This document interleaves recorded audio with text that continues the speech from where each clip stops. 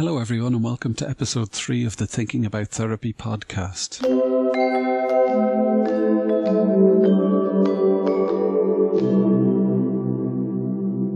This podcast series is for people who are thinking about either developing their own psychological formulation, or if you're interested in just listening in to hear what the first few sessions of therapy would be like with myself. It's not therapy itself, so just a caution is warranted, but if you're interested in developing your own psychological formulation, then grab yourself a pen and paper, maybe tune into episode 1, and hopefully you find the series useful. The focus of today's episode, we're on the third of 5 episodes, and it's the third P of 5 Ps, which is precipitating factors. Precipitating factors refer to triggers or things that happen just before, things that precipitate difficulties or problems emerging. So what kind of pushes your buttons in the moment? What causes you difficulties, or what is the first point at which problems start to begin? That can be day to day in the moment, or it can be at a period of time in your life where difficulties deteriorated significantly or you had a tough time of it. So if you are developing your own psychological formulation alongside me, then in episode 1 we would have developed a nice comprehensive problem list. Episode 2, we talked a little bit about your life story and where your difficulties or problems have potentially emerged from, ideas or theories regarding that. And today it's talking a little bit more about problems in the moment and triggers that impact on those problems or difficulties emerging. Okay, so I don't know how useful it is for us to have this image of me and you having therapy together in real life, but if this was therapy session 3 or 4, I'd be coming down to collect you from the waiting room. You'd know what to expect today because we would have talked about it last week in terms of a plan of action. But when we sit together, we would make a bit of an agenda. We talk about precipitating factors and what they are, and with a plan to actually come up with a list of triggers or difficulties in the moment that contribute towards problems emerging. So as with previous sessions, I try my best to stay out of it as much as possible. I'll ask you a nice open question and invite you to write down or to describe a list of triggers or things that contribute towards difficulties emerging in the moment. A lot of people can just write a list of triggers or talk about a list of triggers quite easily, but then the rest of us maybe find it a little bit more difficult to think about what happens. I think that's partly related to, we can tend to get into habits as humans, and distress is no different. Sometimes things can get a bit automated and just happen before we even notice or realise. So the idea with this session is for us to just take a little bit of a step back, maintain a stance of curious uncertainty, and just come up with as comprehensive a list of triggers as possible. So for those of you comfortable in developing your own formulation, have a go now and see if you can come up with as many triggers as possible, things that push your buttons in the moment or contribute towards problems emerging, things that you find difficult or stressful, whether that's interactions, things that happen, obvious stuff and less obvious stuff. You think about your day-to-day experiences. What happens in your day-to-day life that contributes towards problems emerging? What's that moment at which things start to become obvious as a problem? In addition to thinking about your day-to-day life, think about your past, a period in your life when problems seem to come to the fore a little bit more. What was happening around that time? Is there any significant triggers in the form of difficult life events or experiences that you had to go through? Just make a note of them. Same as previously, this is the early stages of therapy with myself, so just like if we were in the therapy room together, I would say to you just to focus a little bit more on listing triggers rather than going into lots of detail or finding yourself drawn towards thinking about them lots and lots at this early stage. The idea is that we get a bit of a sketch or an outline of your formulation, and then you can come back to it and go into more detail later on. So for those of us who need a little bit more support to think through triggers a little bit, it may be helpful just to think or make a note of some of the key points that were taking place in the run-up to you becoming either unwell or starting to experience distress more often. What was happening around this time for you? Was there anything going on in relation to day-to-day life that either quickly or slowly contributed towards things getting worse? Any significant life events or traumatic experiences? What about challenges in relation to your social life or interactions with other people? What about your internal world? Anything that contributes towards making a bad day even worse or a good day bad?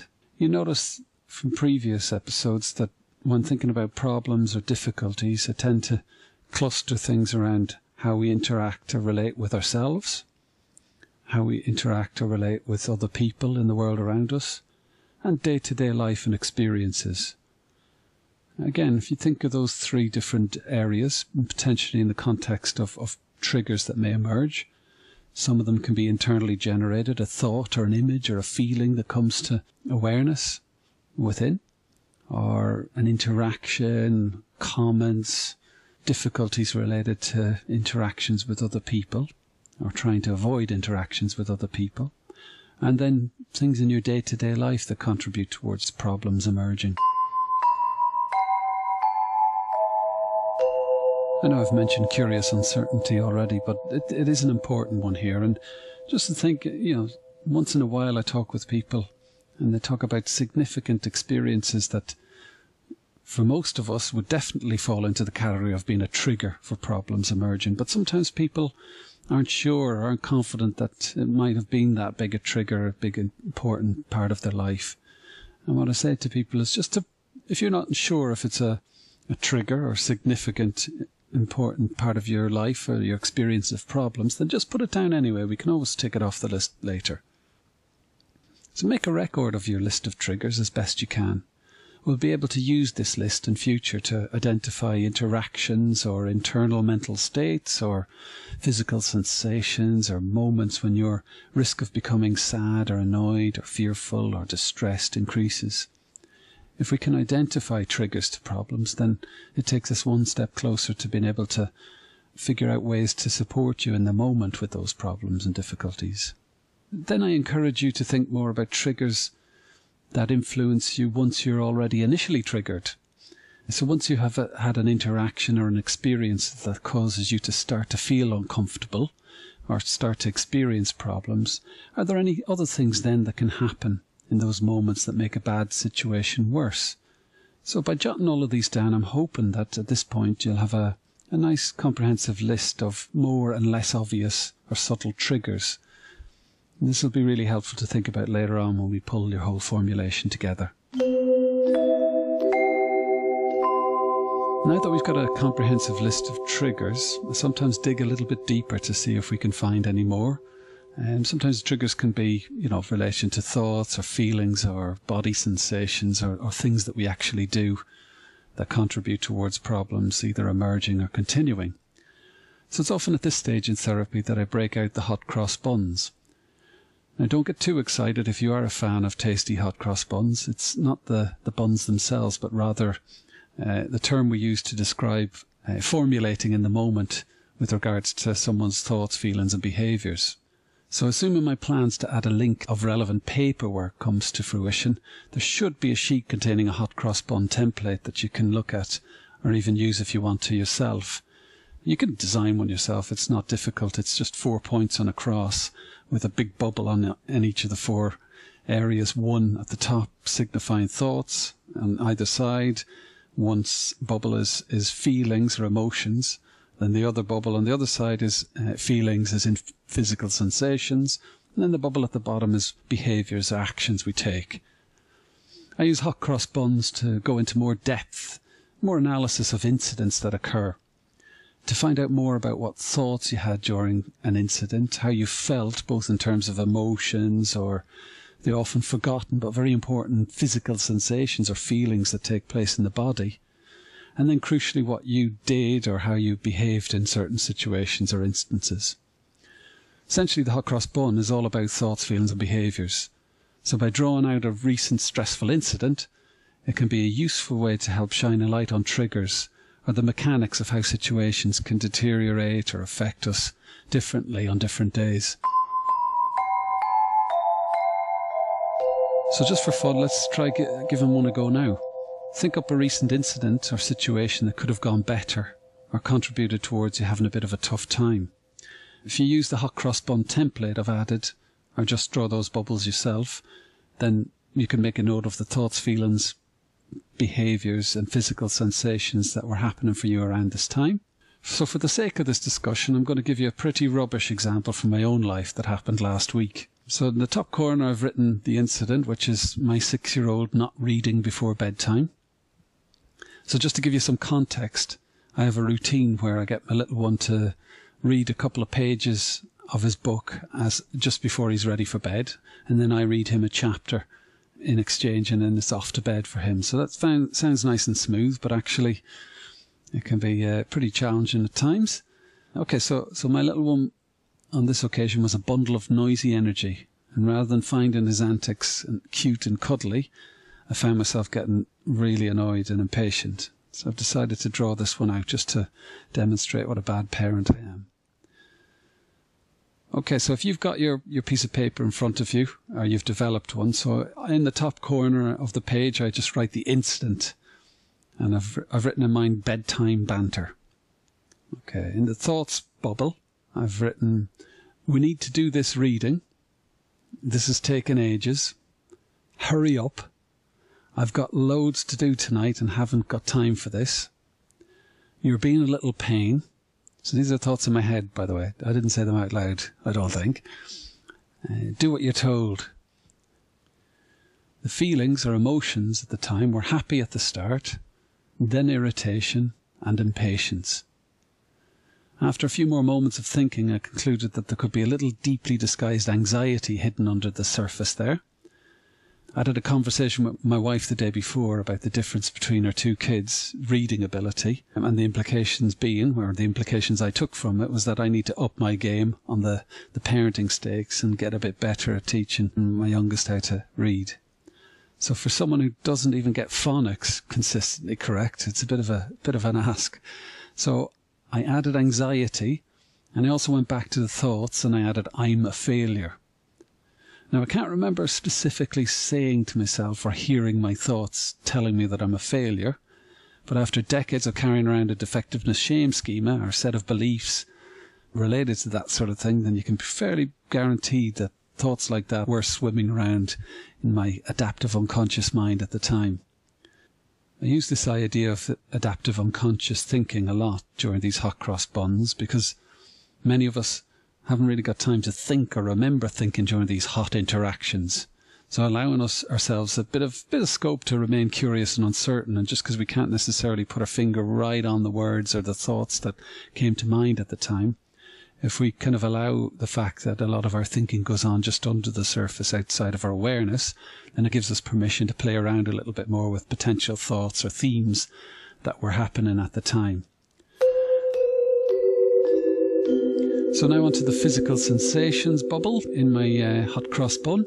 I don't really remember very well what was happening in my body at the time. I know I was tired and lacking in energy, so I've popped that in the box. I was on edge. I could feel myself going a bit red, feeling primed for fight or flight type reactions.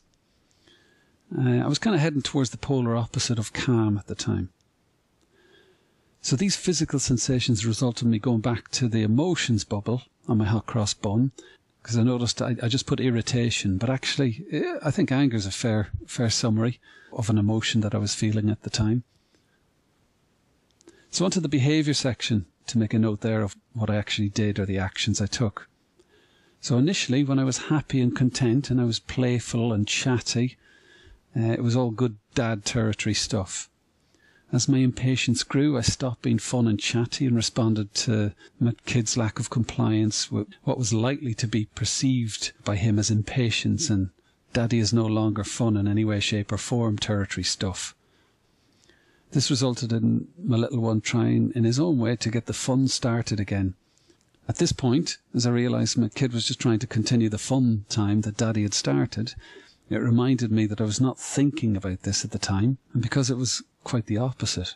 So I popped back to the thoughts section and I had, he's taking the piss and doing this on purpose just to press my buttons, which again is another fairly accurate thought that was probably floating around at the time. Other things I did was I veered away from our usual routine, so I broke our usual routine. I was chasing him around to do things, and I even threatened him with not getting his story, rather than being more patient. So yes, I'm threatening a 6-year-old, but in my defence, it did feel like he was bullying me at the time. It's not much of a defence, is it? So then we struggled for another 1 or 2 minutes. That felt to me like about 2 hours. We had a thoroughly unsatisfying reading session where I just wanted to get it over with. So I helped him to the point of nearly reading the pages for him. Then I suppose the add-on from that is that I felt even crappier than usual in terms of teaching him to read. So at this point, when I was jotting this down in the behaviour bubble of the hot cross bun, I returned back up to the thoughts section and I added, I am a bad parent, which is probably a good summary of some of the thoughts that were floating about my mind at the time. So just to recap on my example, in the hope that this helps you to try and have a go at a hot cross bun for yourself. Picking a recent incident, in my case it was the bedtime banter, where it moved on badly from me having fun with my child to me being a bit of an asshole and disturbing the usual routine, and ended up having not a very productive or fruitful experience. So, recap on the thoughts. We need to do this reading. This is taking ages. Hurry up. I've got lots of work to do. I haven't got time for this. You're being a little pain on purpose. He's taking the piss and doing this on purpose just to press my buttons. Do what you're told. I'm a bad parent. I'm a failure. So there were the thoughts. Feelings. Happy at the start when I was playing around. Everything was all hunky-dory. Anxiety. That was well disguised, but it was lurking in there somewhere. Irritation. Impatience, anger, and a little bit of sadness. Physical sensation, tired, lacking in energy, feeling heat, and going red in the face, on edge, prime for fight or flight type reactions. Then behaviour and action section. Initially I was playful and chatty. I quickly stopped being fun and chatty. I became impatient. I broke the usual routine. I was mismatched with my child in both emotions and in terms of pace, and I wanted his pyjamas on yesterday. He wanted to just continue playing. Showed impatience and annoyance, but did not discuss or communicate this in a good way. Lack of patience triggered some pretty poor collaboration on my son's part, and me taking things personally, being a little bit over-controlling as a parent. Sometimes hard to figure out who's the child and who's the adult in a situation like this. Being less supportive and helpful when reading. Clock watching and trying to conclude what should have been, but was not, quality time. Trying to get it over and done with quickly. So once an event like that is drawn out, and I encourage you to try one yourself, it does get easier to identify what went wrong, as well as what the triggers are. It's not as straightforward for me to say that the bedtime banter was the trigger, because there are multiple triggers there, including external triggers, like me talking with my wife about doing more and better reading with my son, through to time pressure, to feeling like a failure, to tiredness, to aspects of the interactions that take place that can potentially push buttons in certain ways. So there's lots of information about triggers within situation where you're already triggered. And perhaps you might consider having a go yourself to see if you can identify any more triggers to add to the list. So before you go calling social services and reporting me to the Bad Dad of the Year awards, let me tell you how things turned out. So the good news is that I managed to turn the incident around in the end. Of course I did. That's why I'm telling you. I'm brilliant, Dad, really. After his reading, and just before my reading of his chapter, he went for an extended visit to the toilet for a pee, and I caught myself in that moment of silence and managed to have a bit of a word with myself. I'd been writing about the 5P formulation and recording an earlier episode of this podcast and doing a load of family therapy all in the week leading up to this incident, and yet there I was, oblivious and living in the moment with no self-reflection, no insight, no ability to take a step back and adopt a formulating stance from a position of curious uncertainty. All my talk just went out the window.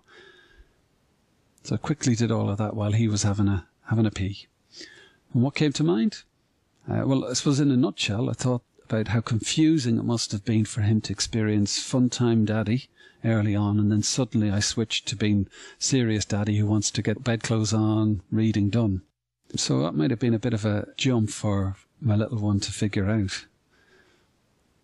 I remember the conversation with my wife about doing a better job at reading, and I connected with the fact that I was tired and still had a load of work to do that evening. So when he came back from the toilet, I was a changed man. I managed to be patient, loving and fun, and we read his book together before I tucked him up tight and said goodnight. Just to add to increasing possibility that you think I might be a disaster of a parent, the following night's routine involved him saying, just as I was leaving his room, which is a time where he likes to try and say something that entices you back in so you can extend the bedtime process. But he said, "Daddy, I want to spend all my time with you this weekend because I like spending all my time with you." Now, the cynic in me was jumping to the idea that this is a strategy to prolong my departure from the room at lights out time. And it's a good strategy, especially telling me that he likes spending time with me. I'm interested in hearing lots more about this from the mouth of a ridiculously cute 6-year-old. But afterwards I thought about two things. One was the fact that I've been doing a lot of work lately and I've not been spending as much quality time with him as I could have done. Thinking back to the shenanigans of the night before, where I thought he had some sort of kiddie vendetta against me, but it was him just wanting to spend some quality time with Dad. So I resolved to spend more quality time with him from that moment on. And as I left the room, I said to him, maybe you could watch a little bit less TV this weekend. Instead, we can play lots of games and have fun together. I enjoyed his response because he said, maybe we could watch lots of TV together instead. And that was me, prepared to spend hours on YouTube watching other families play games and watch other kids unwrap squidgy toys and play with them. So a few points about the hot cross bun. So you should give yourself permission to guesstimate some of the thoughts and feelings and physical sensations you have at the time. Because it's not obvious. It's not always obvious anyway. And if the process is fast or automated when you're having problems, then much of the thinking happens outside of our awareness. The other thing to start thinking more about is physical sensations. It's not uncommon when talking about triggers for people to sometimes tell me that there were no triggers at all, that something just happened.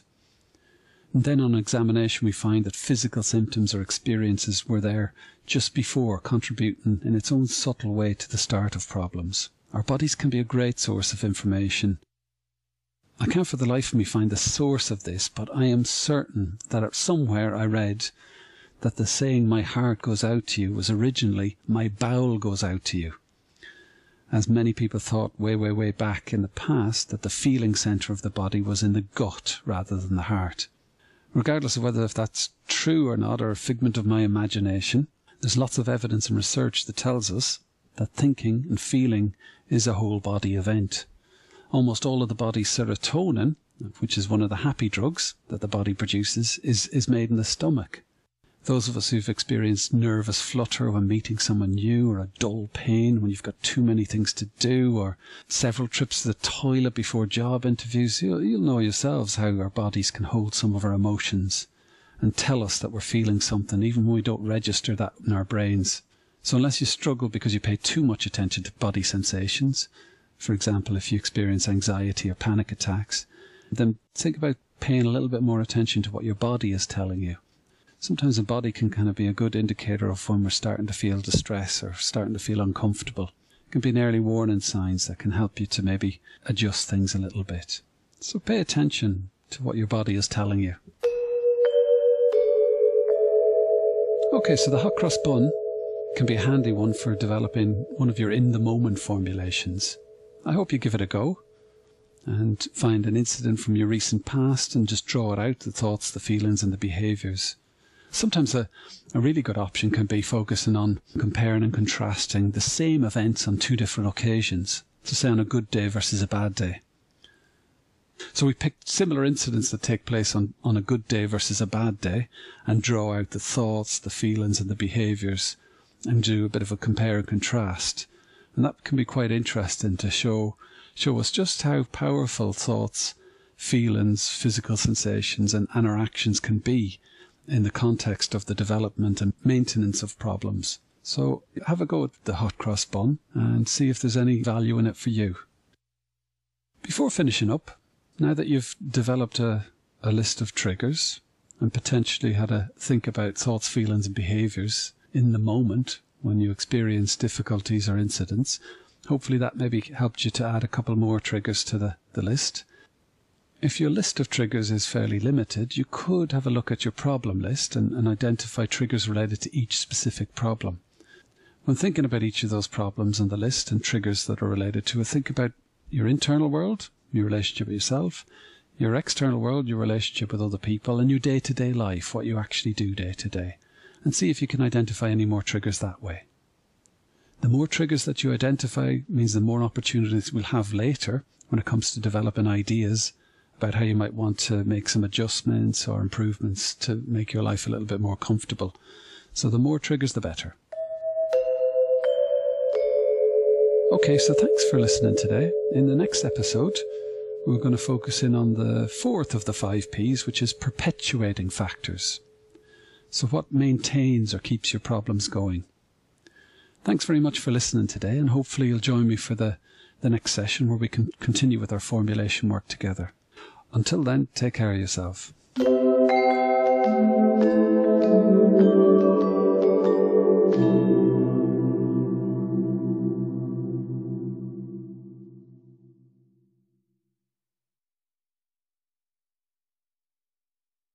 Hello everyone, and welcome to episode 4 of the Thinking About Therapy podcast.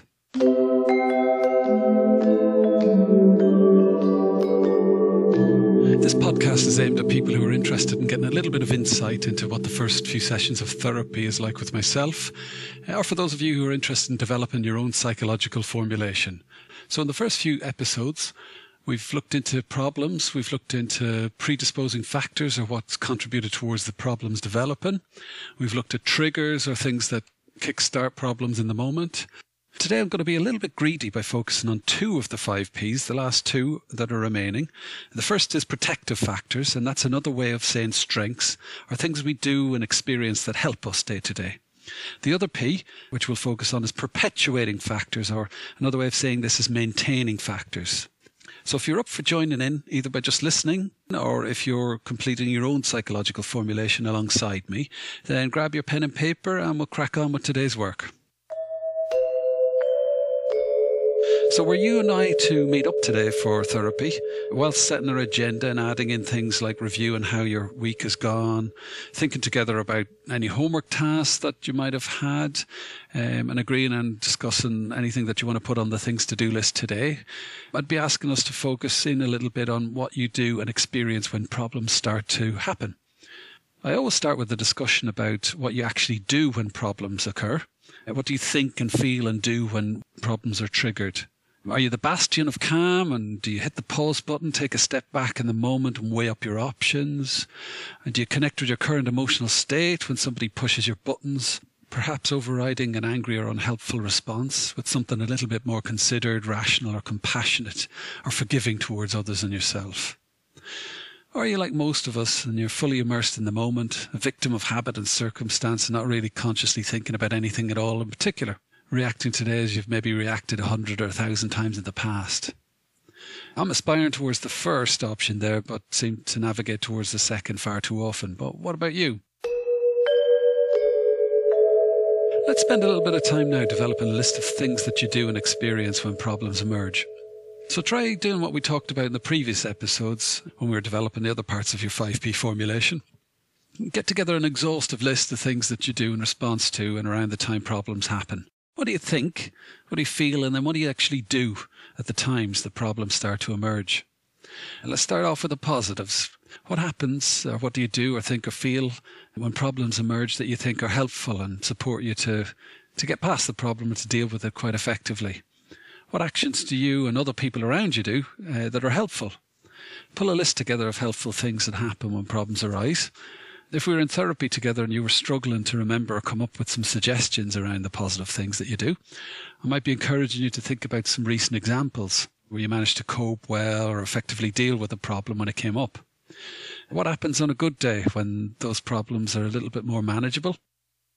If you're still struggling or racking your brain, then consider reviewing the problem and triggers sections of your formulation that we've come up with previously. You could go through the various different problems you have or the various different triggers that we've identified and see what sort of response do you usually make or have, or how do you think or feel in this situation when those problems emerge. Again, thinking back to previous episodes when we did develop a problem list, quite often I tend to cluster difficulties into 3 categories or collections of difficulties. If you remember from previous episodes, that includes problems or difficulties in the way we relate to ourselves, our relationship with ourselves, what we say and think and do and feel in relation to ourselves. Then the second cluster of problems is problems in our relationships with other people. And then the third one is in day-to-day life. So if you're not in the mood to go back over your problem list or think in too much detail about problems, then consider those 3 categories. Is there anything that you do in relation to or in response to difficulties or problems that you may have when you're interacting with or relating to yourself? Is there any solutions or helpful things that you do when you're confronted with problems related to other people and your relationship with them, your interactions with them? And then lastly, your day-to-day life. Is there any problems or difficulties in day-to-day life, in your routine, your activities or your interactions that you think, actually, I respond quite well to that, or I've had success recently dealing with a problem there? If you can think of any successes or recent times where you managed a problem or a difficult situation quite well, you responded a bit more positively in a way that's been helpful for you, then just jot it down, make a note of it and add it to the list. Okay, so now you've got a nice list, hopefully, of things that you do or that other people do, or resources or strengths that you have and that help you cope a little bit more comfortably with problems and address them in day-to-day life. In the final episode, which is next time, we're going to talk a lot more about strategies or things that you can do to help. The things you already do that are helpful will play a pretty important role in that, so keep this list handy for next time. And if you remember any more in the meantime in regards to helpful things that you do, then please add them into the list. So next up, I'm going to talk to you about another list. I'm going to ask you to do a second list, if that's okay. It's essentially a rerun of what we've just talked about there, but this time focusing on things that happen in response to problems that are pretty problematic. They're not very helpful. So things that you do or say or think or feel that you think kind of add fuel to the flames, that sort of make problems a little bit worse. So think about these things that you and other people do or say or think or feel that contributes towards maintaining or keeping the problems going. So why do some of these problems keep on happening? Is there anything in particular that jumps out at you? Anything that you can pinpoint to about yourself or other people, or stuff that seems to keep happening that adds fuel to the flames? So think about jotting these down, identifying less helpful regular responses or experiences that you have.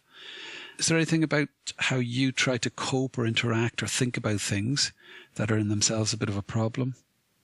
Again, if you can write a list independently of things that you do or say or think or feel that you know contributes towards problems becoming worse, that'd be great. Just stick to listing them as we have done in the other episodes. If you're struggling to identify some things, then you could use the problem list and the triggers list to jog your memory of what you actually do that might be a little bit not helpful for you. Maybe adding to your woes or causing problems to get a little bit worse, or causing problems to stick around for a little bit longer. Again, if you don't want to go through your problem list, the whole thing, or all of your triggers, like I said before, I tend to cluster them into problems in interaction with ourselves, problems in our interactions or relationships with other people, and then day-to-day life. So you could think about those 3 areas and see if there's anything that you do or think or feel or say or experience that can contribute towards problems getting worse.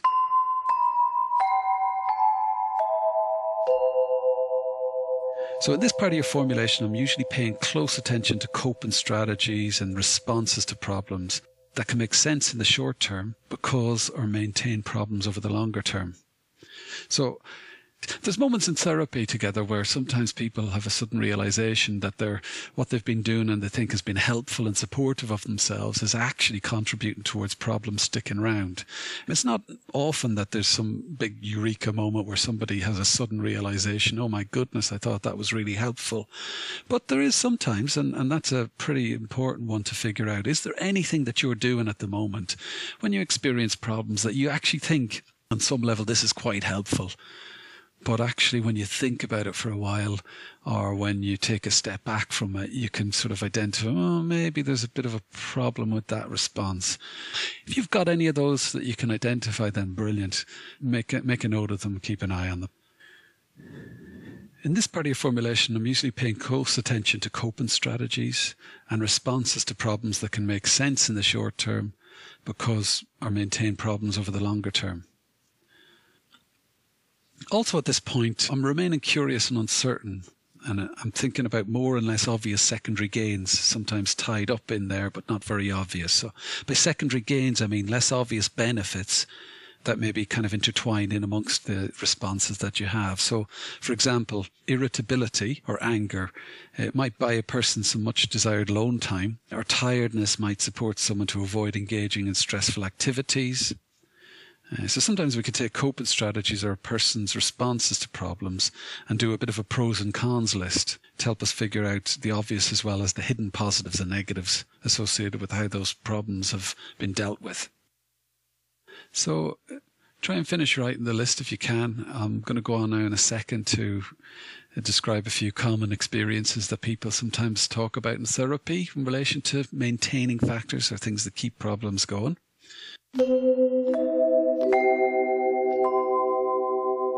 So here we go. Here's a few common perpetuating or maintaining factors that often get mentioned during sessions. See if you've got them on your list, or if they're relevant that maybe you add them to your list.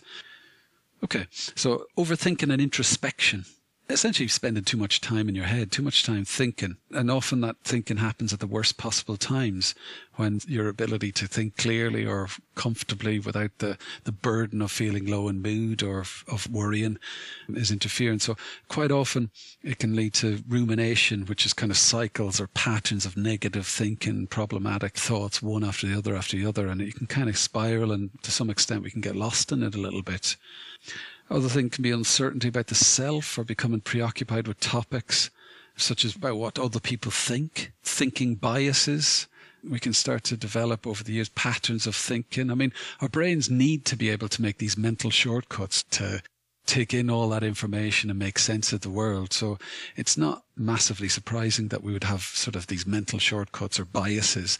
It's just that when somebody's had some tough times in their lives, or when they've developed these biases sometimes, that, you know, if we can sort of jump to conclusions quickly without evidence, all or nothing thinking or black and white thinking, it has to be one or the other. It can't be anything in between.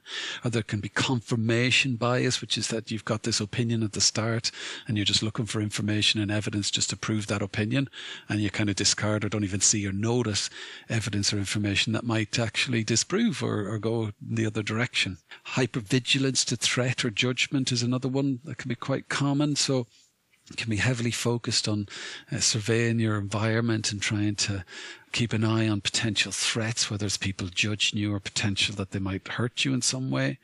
And that can be a vicious cycle, and it can lead to a sort of a bit of a difficult pattern in terms of your interactions can actually contribute towards the feared outcome. High self-criticism is another one. So saying nasty, undermining things to yourself that you'd never say to others. Unfortunately, this one is one of the most underestimated maintainer of distress that I come across. A lot of people who are really self-critical quite often say, oh yeah, but that's just who I am, or if it wasn't for self-criticism, I wouldn't get out of bed in the morning, or I wouldn't be where I am today, which is pretty disappointing, distressing to hear really as an outsider, seeing that so many people are comfortable and accepting that they can live their lives with a bully in tow. Sleep problems is a common one. And that can be anything from not getting enough sleep to getting too much sleep through the night, or through to having a reverse sleep-wake cycle where every time everyone else in the world is out and about doing their day-to-day business, you're asleep, and then vice versa. When everyone else goes to bed, you're up for the night. Low confidence or self-esteem is another one. If your confidence is low, then it can quite often contribute towards problems reoccurring, problems sticking around for longer, and difficulties in that side of things. Excessive alcohol or drug use or eating to distract or cope on a temporary basis. There's lots of people out there who use substances to relax or to socialize or to interact. But there's also difficulties in relation to people needing substances instead of just wanting them. People becoming addicted, people, using it to cope. So it's a mixed bag for a lot of people in terms of substances, whether that's alcohol or cannabis or other drugs. A lot of people who maybe smoke cannabis regularly will say, oh yeah, it's very helpful and it's supportive of me relaxing, but at the same time acknowledge that there's times where, for example, it becomes problematic if they've smoked too much in terms of getting uncomfortable or feeling unsafe or paranoid around other people. It can cause problems when they run out because they're a bit on edge and they can't get the funds together to get it for a few days, or it can also be a big problem in the context of boredom. Smoking weed is very, very helpful in terms of alleviating boredom, and when that's not around, boredom can be suddenly a big problem for people who can't necessarily entertain or support themselves without the need to resort to substances. Avoidance, tolerating strong emotions and pain can be a difficult one. Communicating and interpersonal difficulties, including relationship and intimacy instability. Unresolved trauma, difficulties from the past that continue to impact on your day-to-day life. Avoidance of people, places, activities, emotions, or thoughts and memories. So avoidance is a big one. It comes in many, many forms. So it can be obvious type of avoidance, from things like isolation, to less obvious stuff, like I mentioned earlier, using anger or substances to keep people at a distance or to keep stress at a distance. Avoidance is a pretty enticing strategy that tends to pause or delay distress. Delaying the stress, even if it's in the knowledge that you're going to feel stressed out on a later day, it's kind of pretty enticing, isn't it, really? Especially if you're struggling to cope over the longer term.